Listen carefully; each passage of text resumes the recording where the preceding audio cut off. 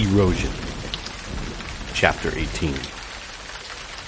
I must study politics and war, that my sons may have liberty to study mathematics and philosophy. John Adams.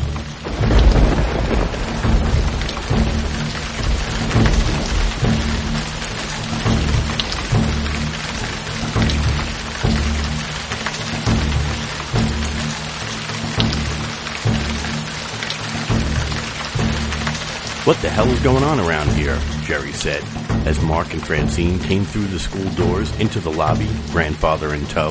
I'm getting calls from everywhere. Why is this town overrun with redskins? People are going crazy. What, are we having a war? What happened? Mark asked. He knew that Carl was dead from the policeman outside.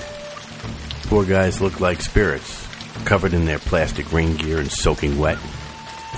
That fucking crazy bastard killed my uncle, he said, gritting his teeth and obviously fighting tears. Now it's like Custer's last stand out there. Who told those Indians to sneak all over town? The United agreed to help look for Gary, Francine said. They know this area better than anyone. For a minute, it looked like Jerry was going to protest. Look, this is a messed up situation, and we've got to rely on all our resources. These Oneida know the woods and the mountains. We have to use them if we're going to catch this lunatic. Jerry shook his head. Who's that? This is grandfather. Francine offered the elder Oneida to Jerry for introduction. Pleased to meet you. Grandfather extended his hand. We have a common enemy. That man killed my grandson. Jerry looked at grandfather's offered hand. He looked up and said, just stay out of the way. An Oneida man and two companions walked in from the rain. They were dirty and out of breath. They quickly sought out grandfather and told him something in their language. This is Red Morning Crow, grandfather said. He says that they found Gary. He's at home. He's in his farmhouse, Red Morning Crow said, watching Watasatala. Jerry frowned. What the fuck is that? It's television, Red Morning Crow said. He killed 3 men as we tried to sneak up on him. The door is wide open, like he's waiting for someone. He looks defenseless, but he has many weapons with him, including a rifle and shotgun. So much for the knife. Not your typical serial killer, Francine said. Jerry sneered. Not in the least, he said. There's still a bunch of farmers who didn't make the crossing that are holed up over there. We have no police on that side of the river either. They're trapped with that redskin psycho nutbag. So what do we do? Mark asked. There's only a few ways out of there and they're all flooded, Jerry said. All the bridges for 30 miles are washed out. The footpath we use is still open. We can use that path. It goes through the reservation. We have to walk? We'll drive as far as the river, grandfather said. Then we have to cross on foot. It's a dangerous crossing, Red Morning Crow said. We have no choice, that's the only way. How long is the hike? We ran back in 20 minutes. About 2 miles in the rain, Jerry asked. Red Morning Crow smiled. 3. About. Shit, you Reds can run. Okay, let's grab some gear and get going. When they drove into the reservation as far as they can go, they got out of their trucks and inspected the river. A sharp drop fell off where the water and the debris eroded the side down. We can't cross here, someone said. What about the lifelines? Mark asked Jerry. Are they still up? Jerry thought for a moment. Should be there. I have gear, but we'll have to climb across. Too dangerous. We'll use the footbridge, grandfather said. Come. He led them up a trail that followed the river until they reached a stone bridge that reached across a narrow part of the river. Grandfather explained that the water was usually 5 feet or so below the bridge. Water sloshed over the sides and threatened to take the whole thing away with it. Will this be here when we get back? Francine asked. Grandfather shrugged. It's a strong bridge, but the rain is strong too. I guess we will find out who is better. Oneidas at making strong bridges, or nature at tearing them down. That's great, Mark said. He knew that grandfather was joking to ease the tension, but there was truth in his words. The bridge looked like it would crumble any minute. Let's cross, Jerry said, testing the first step. We'll worry about the little details later. Hold this. He handed Mark a yellow cord with metal D-rings on the end. Wrap it around that tree and hand me the other end, Jerry said. Mark did as he was told. The nylon cord was strong, used for mountain climbing, the same type he used before, rescuing some of the farmers crossing the river. He tried not to think of the outcome from that crossing. The expanse was long. Jerry made his way across the bridge, like walking a tightrope. He held the thick cord, wrapping it around his arms. "Come on!" They each took turns crossing, holding onto the rope as the water pulled at their boots. When everyone was across, Jerry staked the other side down and then shrugged. "If it's here, we might use it to get back, or someone else can use it to cross," he said. In the distance, beyond a stand of trees, was an open field. Further sat a small farmhouse and barn barely visible above the muddy rise, a gray blob in the rain on the horizon. "Is that it?" Francine asked. "That's his place," Jerry said. Mark recognized it. "This is Rich Grayson's old phone, right?" "Yeah, Gary bought it years ago. I remember this place butted up against the river and the reservation. There's more land on the other side." "Any chance of sneaking up on him?" Francine said. "He can't protect all sides at once," Jerry said, "but he'll probably never see us coming in this rain." Jerry looked over their little party. They had 2 armed Oneida, Jerry's partner, 2 other officers, Red Morning Crow, Grandfather, Francine, and Mark. "Mark and I will take the front of the house with you 2. He pointed to the 2 officers. "Hal and you," he pointed to one of the Oneida and Red Morning Crow, "will go by this side, and Grandfather, Francine, and the last little Indian will go by the back." "He'll see us coming," Grandfather said. "As long as we don't hear any shooting, we're fine. On my word, we'll split up and make for the house, okay?" "This is some plan," Francine moaned. "It's all I got right now," Jerry said. "And right now, this rain is pissing me off. I'd like to get going instead of just standing here." Francine nodded her head apologetically. Mark didn't like their chances either, but they had no other choice. Gary was waiting for someone to get him, and it might as well be them. Each had his own individual gripe with the guy. They began walking across the field.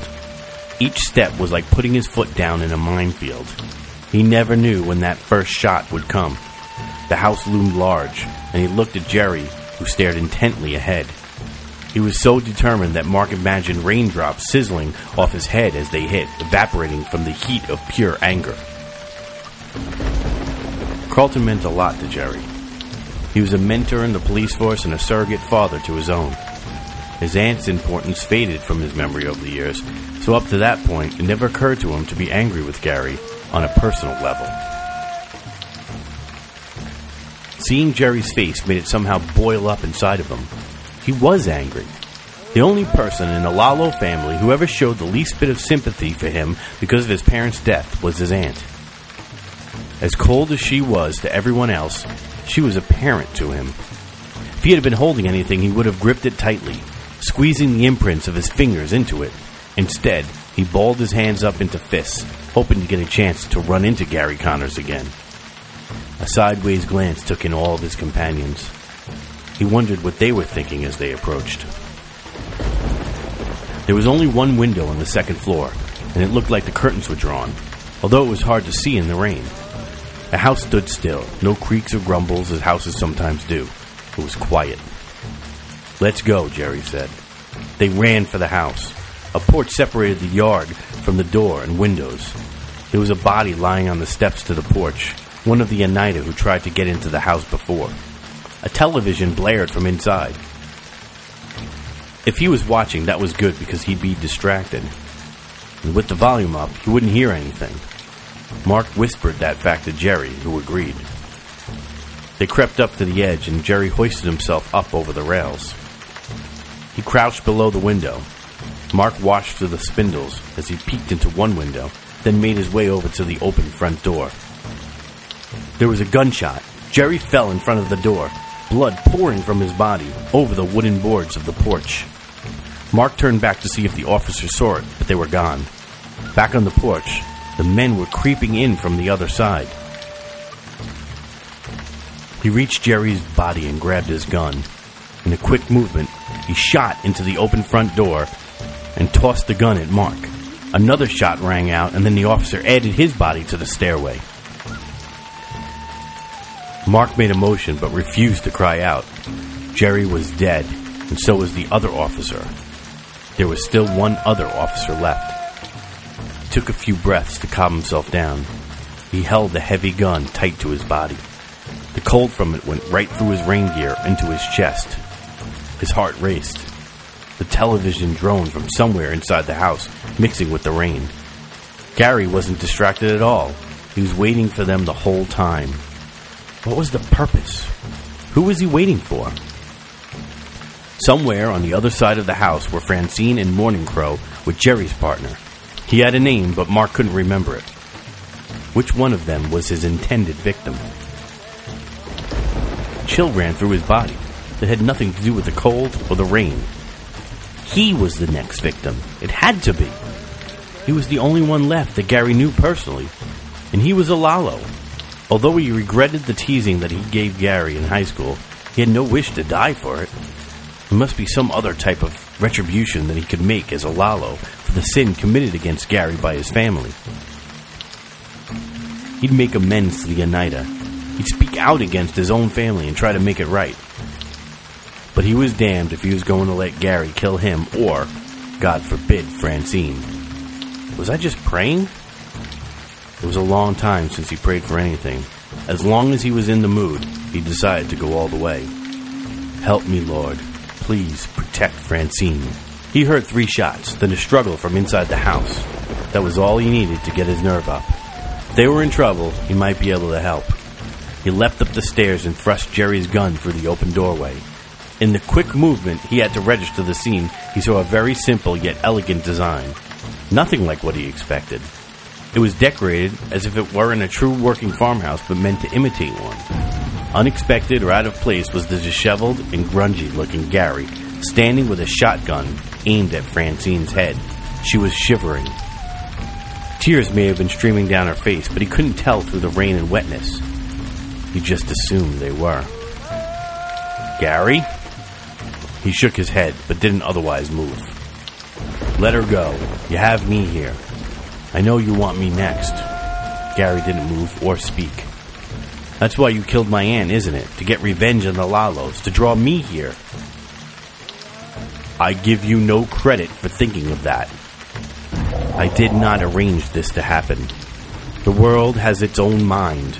I am connected to the earth, and the earth desires revenge for the evil done to the Oneida. We were given this land by the Great Spirit, and the white man came and took it from us. We now will regain the divine right. It sounded like he was reciting lines from a play. It wasn't quite sincere. Was there anything human left in his mind? He had to find something to bring Gary back to humanity, enough to release Francine. Mark, she tried to speak, but he forced the gun into her throat, making her choke. Don't, Mark screamed. What happened is unfortunate, white man. But you have brought it on yourselves by the way your family treated the Oneida. This is their rightful land. The Great Spirit gave it to them when the world was new. I am an instrument of his vengeance. You think that the bad spirit was born of his own mind? You think anything happens without the Great Spirit's design? I am here because the Great Spirit needs me. If it were up to my good brother, then the Oneida would be dust, washed away to the ocean as silt on the bottom of the great water. But we are not. There were obvious delusions going on there. Mark remembered the story. Gary thought of himself as the bad spirit brother. Brother Spirit, he asked? Gary nodded. How is it that you judge innocents such as this Oneida here and that white woman to be part of this evil? They had nothing to do with it. The Oneida were working with the white men. They were worse than white men. They are traitors to the people of the Standing Stone. The women are supposed to usurp the chiefs, who would have an evil mind. The white women lay back in their beds and take what the evil men give to them without voice. And then they go around calling Oneida savage? They call us pagans? We who believe in the spirit of the world and the spirit of the first people as one? One with the earth? One with the great spirit of the sky? It's been a long time since the world was formed, Mark said. Many things have changed. Some white men and Oneida are friends. Some have learned from the evil. Then the Oneida are traitors and the white men are fools, because the sin can never be absolved except through death. I fear no death, because I am one with the earth. I am connected to all that you see. You were once a friend to the white men. You even married one of their women. Her mother was white, and her father was Oneida, so she was white. Gary was stone silent.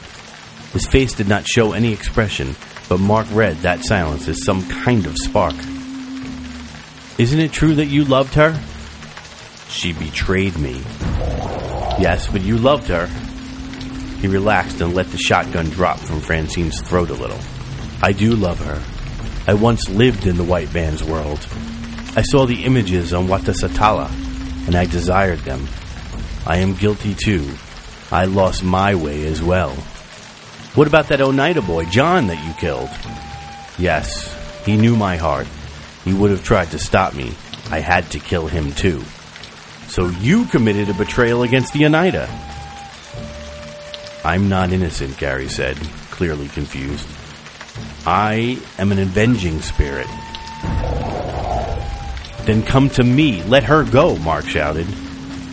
The wolf is behind you now, Gary said. Mark turned slightly to see what the hell Gary was talking about. There was nothing behind him. He thought it was some trick.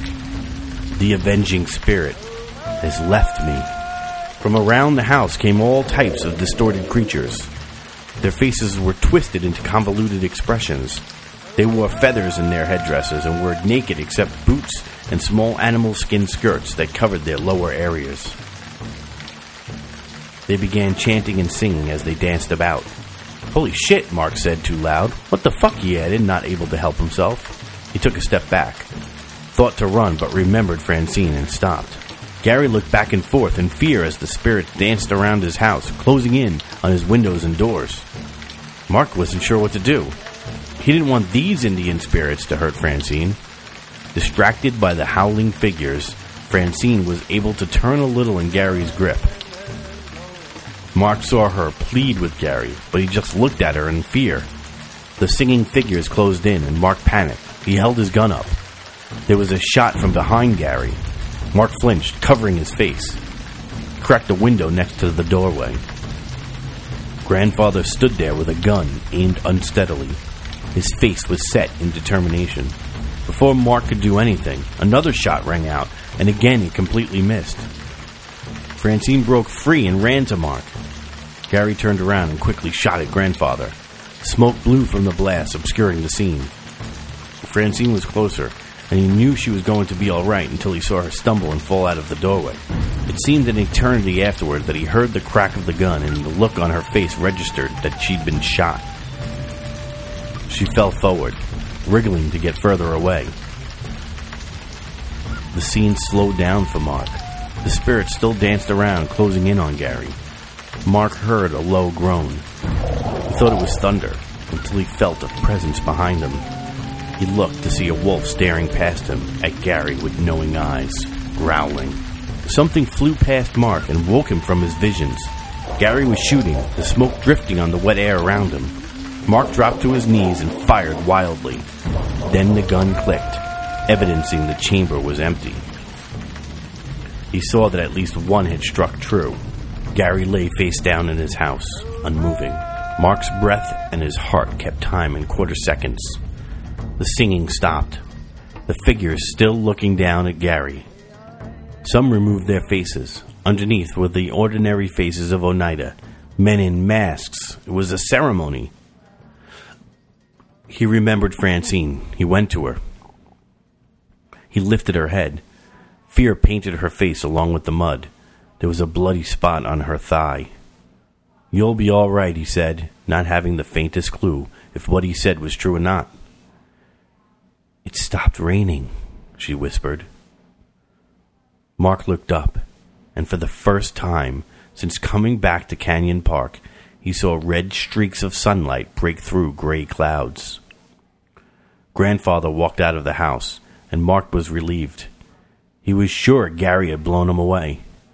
The Oneida following behind. Some hadn't taken off their masks.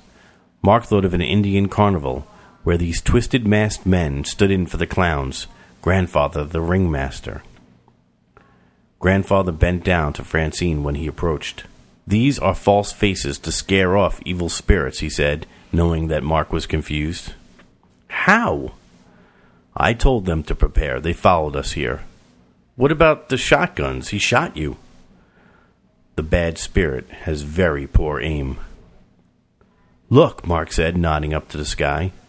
Grandfather looked up. A bird flew by the sun, blocking out the rays for a moment, and then the brightness returned. A bow stretched across the sky out to the unseen distance. "The turtle has gone back into his shell," Grandfather said. "The eagle flies home to the mountains." "Is it done?" Francine asked through grunts of pain.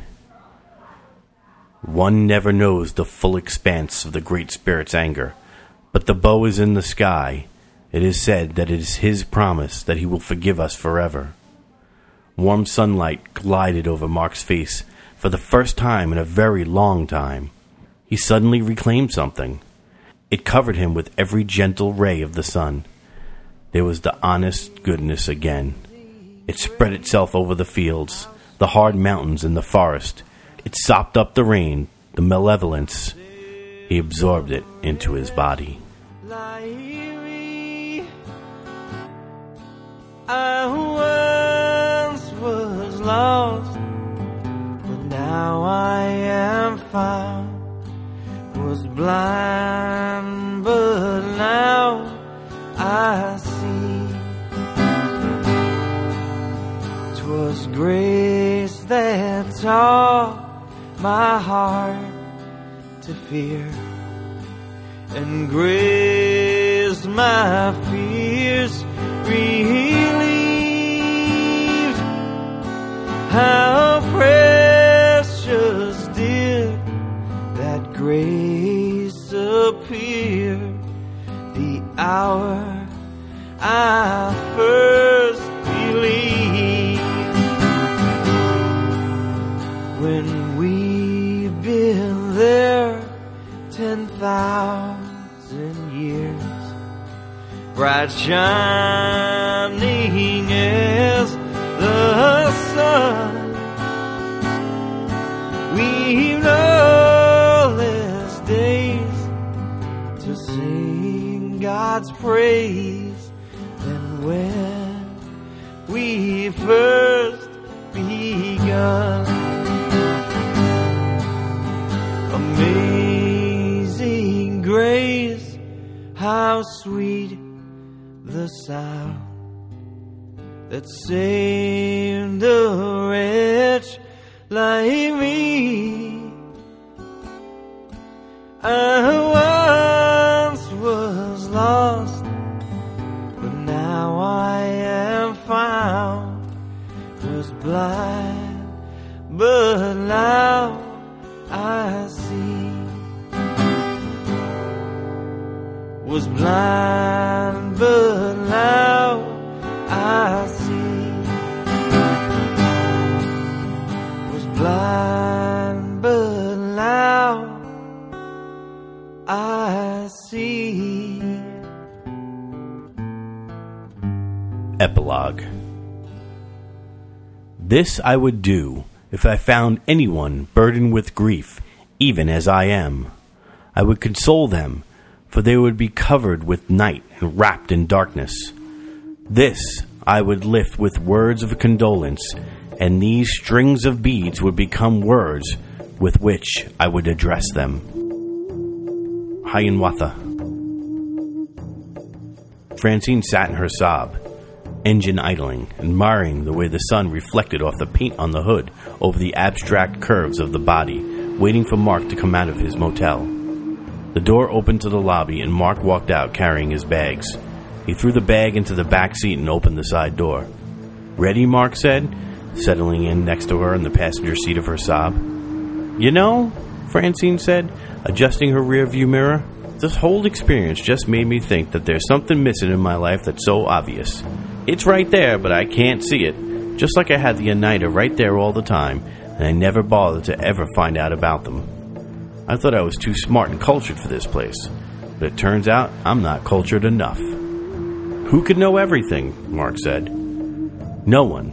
I know that. But that's just one big glaring error on my part. Don't be so hard on yourself.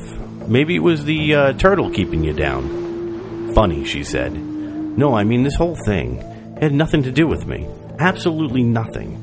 In reality, it was all about Gary Connors, and he dragged everyone into it. But I'm glad.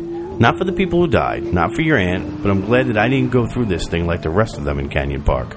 Ignorant. Mark shook his head. Yeah, I know what you mean. I almost didn't come after the funeral, but something inside me told me I needed to go.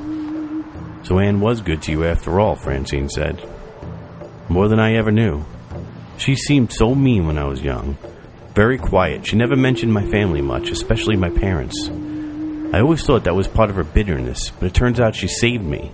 When my parents died, she took me in. She rescued me from my grandfather, knowing what he was like and his sickness.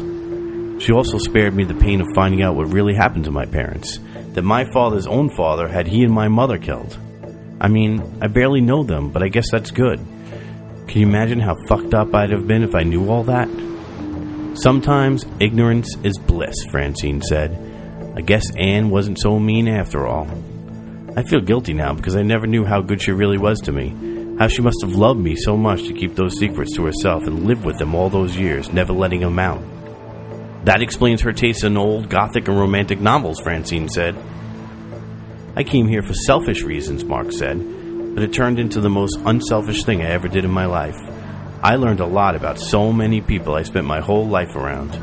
People I thought I could never know any more about or ever want to. And of course you met me again, Francine said, and started the car. The engine rumbled, making her muscles vibrate. It was like a full massage. Felt heavenly to drive her sob. She had closed the library down, at least temporarily, so she could take this trip down to New York City with Mark. So what do you think of what Grandfather said about leaving the bones of your father? I want to bury my bones in a new place, Mark said. Eventually, years from now, people in some other place will never know these Lalos. They will only remember me and my children. He put a pair of sunglasses on. Where'd you get those? She asked. I brought them with me from New York just in case I needed them. Francine put the car into gear and drove out of Canyon Park. The end.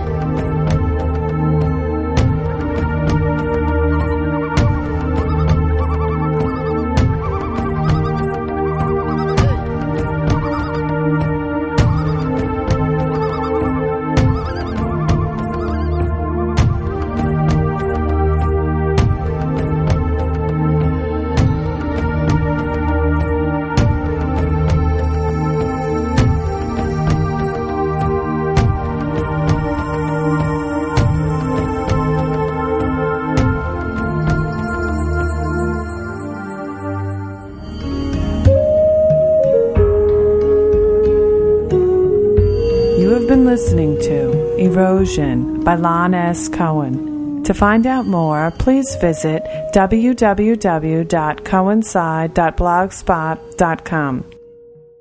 This patio book is a production of Zilco Studios.